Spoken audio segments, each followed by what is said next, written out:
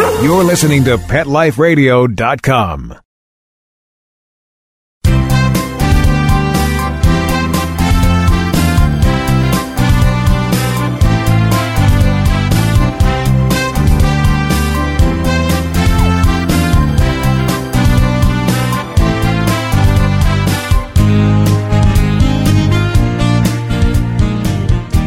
Good morning or good afternoon, whatever the case may be. I am your host for the next 30 minutes here on Pet Life Radio.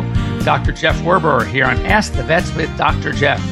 And that is Ask the Vets. So I want you to call and ask. As you can hear from my voice, it still hasn't recovered fully. So I don't want to talk to you. How boring to listen to me for 30 minutes. So I want to hear from you. We can talk about a bunch of stuff. I have an agenda. I always have an agenda, but I want to hear from you. We can talk about anything. So it's very easy. All you need to do is pick up the phone, call 877-385-8882. Once again, 877-385-8882. And if you happen to be listening us live online here at Pet Life Radio at the Ask the Vets with Dr. Jeff tab, you can join in on the conversation. Very easy. You just go onto that start page and you see a big box that says join the conversation, log into our live chat during the show. You can send me a quick email, which will be forwarded to me live as we speak to Dr. Jeff, that's Dr. Jeff, at PetLifeRadio.com. So for those of you that were listening for the last several weeks, we've been talking about the different organs and mostly the endocrine system. And first we covered a lot of symptoms that, for example, what to do with diarrhea, what to do with vomiting, etc. Then we went to our different endocrine disease. Endocrines are hormone diseases. We talked about thyroid, both hypothyroid in the dog and hyperthyroid in the cat. We talked about Cushing's disease and Addison's disease. That is a over-secretion of the adrenal gland or the pituitary gland signaling the adrenal gland in the case of Cushing's, or an under-secretion as in the case of Addison's disease. We went on to diabetes. We talked about the different types of diabetes. We have type 1 or juvenile onset diabetes in people, and that is the type of diabetes that dogs get, but they can get it really at any age. Or type 2 diabetes, which is the diabetes that we see in cats, and that's the equivalent of our adult onset diabetes. That has a lot to do, sadly, with what and how we feed our cats. If you had any questions about all of those conditions, diseases over the last several weeks, go ahead and send me an email to drjeff@petliferadio.com. Hopefully I can clear things up for you. And as always, when you get the courage, the guts to pick up the phone or to log in and send me a question, our sponsors, which are ProSense Pet Products, the only pet products available over the counter in mass, at the mass market level, that has veterinary quality, and also Kong toys, which are great, safe. And by the way, we'll talk about safe toys just at the very end because of a problem I'm working on. It's a story I'm working on right now with NBC News on the fact that Petco has just pulled its Chinese jerky treats and rawhide treats, anything made in China, off the shelves. And the story has it, rumor has it, that PetSmart is soon to follow. And by March, there will be no Chinese products like the jerky treats or anything edible on the shelves. So I think that's a bold move. I applaud them. I certainly would like to ask them what took them so long. But the fact that they're finally doing it, I think is great because there are a lot of safety concerns with these products. My recommendation right now, just as a footnote, is if you are thinking of buying any jerky treats or rawhide products, anything that's edible or chewable rawhide products for your pets, for your dogs, make sure they're made or in the USA, or they could be made abroad, but belong to a company that is a name brand U.S. company, and you'll be safe. And so that means even products that are made, and there's some made in South America, some made in Australia, New Zealand. I'm not saying they're bad, but we just don't know enough about it. And the regulations are the strictest here in the States. So, I mean, it can work both ways, as we know. Try to get a drug passed through FDA. It's being used in Europe to major success, and we're still in the testing process. So, meanwhile, patients in Europe are already doing great and recovering from whatever major disease they had, and we're still in the FDA process. But it also helps us the other way around to make sure that there is actual safety. And that's what I find with the FDA, with the EPA, Environmental Protection Agency, with the USDA, United States Department of Agriculture. These are all organizations that really seem to watch out for us and our pets. So I think right now to stay with U.S. products is the best way to go. So once again, get a hold of me, call in, let's talk about anything you want. I do have, as I said, my agenda. And what I wanted to now talk about, as we're going through the different organ systems, we talked about the GI, the gastrointestinal tract. The next thing I want to talk about, which I see a lot of issues with, and that is eyes. And we do see a lot of eye conditions in our pets. As many of you might know, there are actually, in keeping with it, very many organ and body parts and disciplines within veterinary medicine. There are also board-certified veterinary ophthalmologists. So these are veterinarians that have gone through their 4 years of veterinary school, and then they do an internship often, and then they do a residency, it's roughly 3 years, in just ophthalmology, and they become specialists in eyes.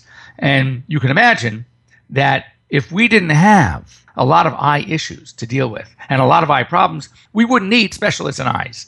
But because there are many problems that we have to contend with, it is a very, very interesting specialty. I happen to like eyes. I think it's good because it incorporates a lot of medicine. It incorporates really, really cool surgery. And if you like very fine, detailed surgery, eyes, it's a great subspecialty. I often joke that had I had the time or the inclination way back when I graduated to do a residency, ophthalmology was one of my top choices. I think eyes are great. So anyway, when we have certain conditions and a lot of diseases we're going to cover are very similar to both people and to pets. We have our fair share of congenital diseases. These are diseases that animals are born with. They may have a genetic predisposition or they may not. Sometimes it could be just a defect. All right. Congenital just means present at birth or during development. And there may not always be a high potential for genetic transmission. Sometimes we have diseases that you look at the parents, if you know it's a recessive trait, and then both parents would have to have it and pass it to their offspring. If it's a dominant trait, then it could be just one parent having it and passing it. So these are some of the conditions that we know we would have to contend with when we see eye diseases early on in puppies or kittens. I mean, I'll give you one perfect example. Collie dogs often can have a condition called microphthalmia. And that means that their eyes and their eye sockets are very small. So the palpebral fissures, which are the eye opening where the eyelids are also very small. And the actual globe, the eyeball, is much smaller than normal. So you see that in a little puppy. Obviously, that's a congenital defect, something that they were affected them in development. They're born with a problem, and not necessarily a high.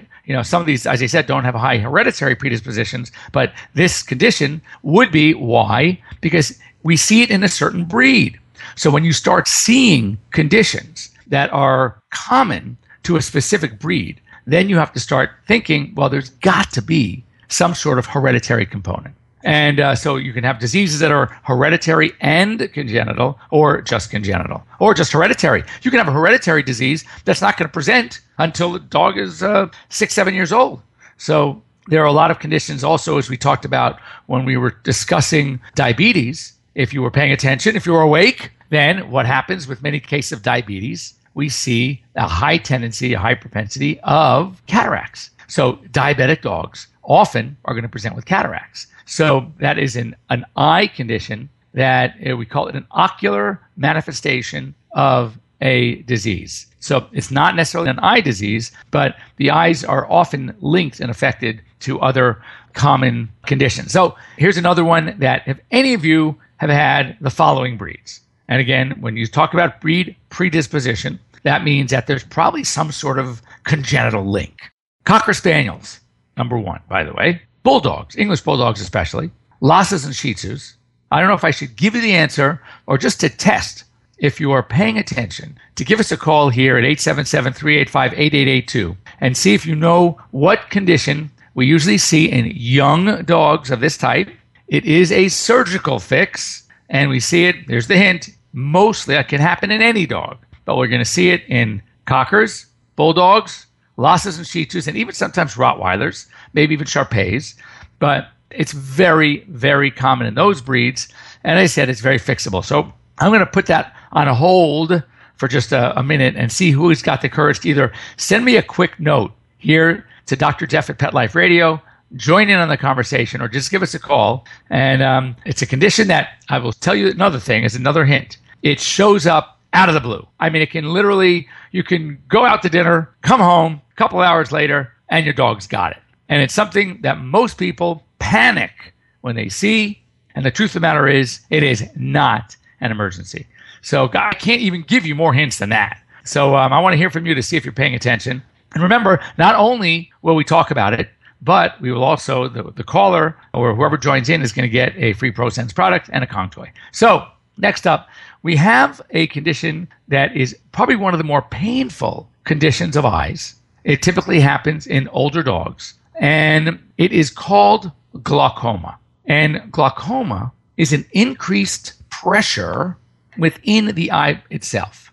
Now, certainly you can imagine that a complicating factor of glaucoma could often be a lens luxation, but it's very painful. And these dogs will typically present. They'll come in, and what you're going to notice is, first of all, a lot of squinting. We call that blepharospasm. You're going to see very red eyes. It's going to be, it just usually happens more in one eye first than both at the same time, though it could be bilateral, of course. But often, we're going to see glaucoma in only one eye, and at least to start. And you're going to see a very red eye, a lot of squinting. And because the pain is so dramatic that these dogs are going to be really, as we say, ADR, ain't doing right. They are going to be hiding. They're not going to want to play. They may not want to eat. And you're going to look at them and you're going to see this big bulging red eye. If you have one of these dogs like my French bulldogs that are we call brachycephalic breeds with the very prominent eyes, they call them bug eyes, you're going to just see a huge eye and a lot of pain. So when we see what we call conjunctivitis, we see injected sclera. That's where the white part of the eye is very red and raw. That could be due to a lot of things. That could be due to just a conjunctivitis.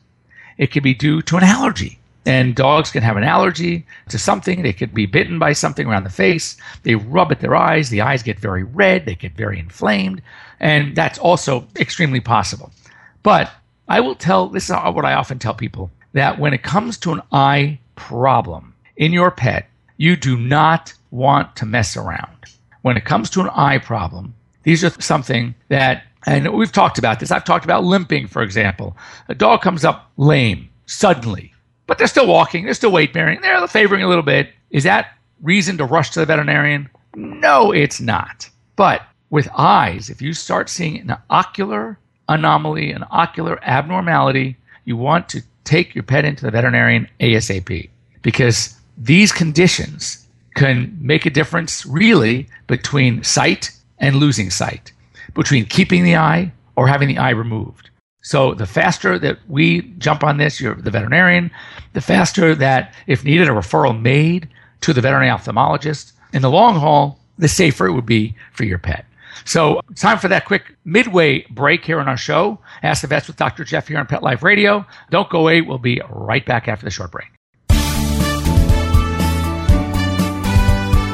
We'll be right back, right after these messages. Stay tuned. I'm home. My hair looks cute. Now what? Bringing home a puppy or new dog is exciting, and he's depending on you to keep him in good health. Dogs need special care to keep them healthy as they grow throughout their entire life. Caring for their health is critical in all stages. With ProSense, it's simple and convenient to give your dog the care it needs with effective and quality products that treat, prevent, and provide essential daily vitamins and minerals. ProSense products are veterinary formulated and recommended to ensure the very best for your pet. Try ProSense today. Your dog will thank you for it. Pets love life. Love them back with ProSense. There's nothing more delicious and healthy than an old family recipe. And for over 50 years, our family's been creating them especially for your pets. Nutrisource Super Premium Pet Foods. Dog and cat food that's all natural, holistic, and organic. Nutrisource Pet Foods contain our patented Good for Life system for your pet's optimum health and well-being. So order now. Safe quality food made by our family for your furry family members. Go to NutrisourcePetFoods.com. From our family to yours, KLM Family Brands.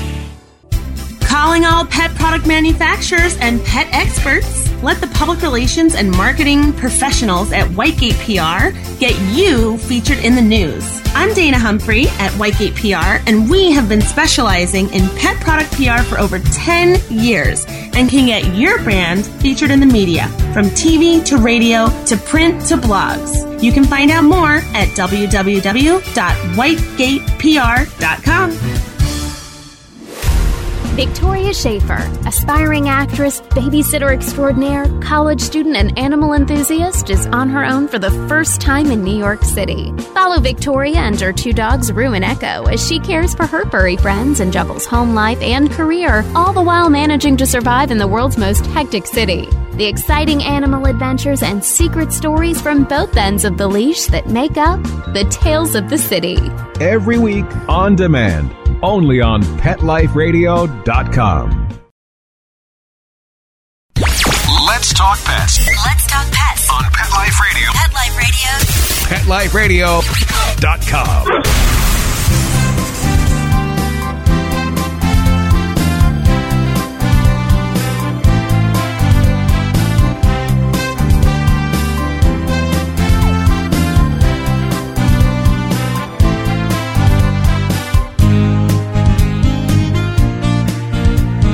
Hello, and welcome back. By the way, we left in the first 15 minutes, first half of the show. I asked our listeners a question about a common eye condition that looks worse than it is. It's usually surgical. Happens typically, number one breed to see this in is Cocker Spaniel. However, we also see it in English Bulldogs. We see it in Lhasas and Shih Tzus. We can see it in Rottweilers and Shar-Peis. But we can, of course, see it in any breed, but increased prevalence in those. And still waiting here for an answer. I know someone's got to know. I can't imagine anyone here listening on Pet Life Radio that has not had a dog at some point in their life that had this condition. So don't be bashful. Don't be shy. Just log on in or give us a call, 877-385-8882, or just join us here on PetLifeRadio.com. Ask the Vets with Dr. Jeff and type in your answer, and we could talk about it. So before the break, we were talking about another common, one of the more painful eye diseases that we see. It's called glaucoma. Glaucoma is an increased pressure actually within the eyeball itself. It's almost like the eyeball wants to burst. And if any of you have ever had any kind of pain in the eye itself, or just something in the eye, how you know how uncomfortable it is. So you can imagine when the eye is just ready to burst. So you could see a bulging large eye. You could see a sclera, which is the white part of the eye is all ejected. It's all red. The dog is squinting. It's painful. And what we do is we do a test called tonometry. Tonometry is a pressure test. A number of different ways to do it. There are two devices that are commonly used. Years and years ago, I laugh. I still kept one just because it's an antique. And boy, was it a pain to use. It was called a Schiatz tonometer. And basically, you're putting the dog's head up in the air, and you're putting this device on it with little weights. And it measures how depressed these weights have to be. A little like a pendulum slides back and forth. I mean, oh my God, this poor dog having to sit through that is crazy. Now, many of us use a TonoPen, probably one of the more common devices. I mean, it doesn't hurt at all. It's simple to use. It's got an LED display. It reads out the pressure. It's a godsend. And then a lot of the ophthalmologists use actually a cooler device, way more expensive. And what it does, it takes a little shoot, like a little piece of air that shoots out of this device, and then it measures the indentation of the cornea when this puff of air is shot at the cornea. Clearly, the more indentation, the softer the eye. The less indentation, the firmer the eye.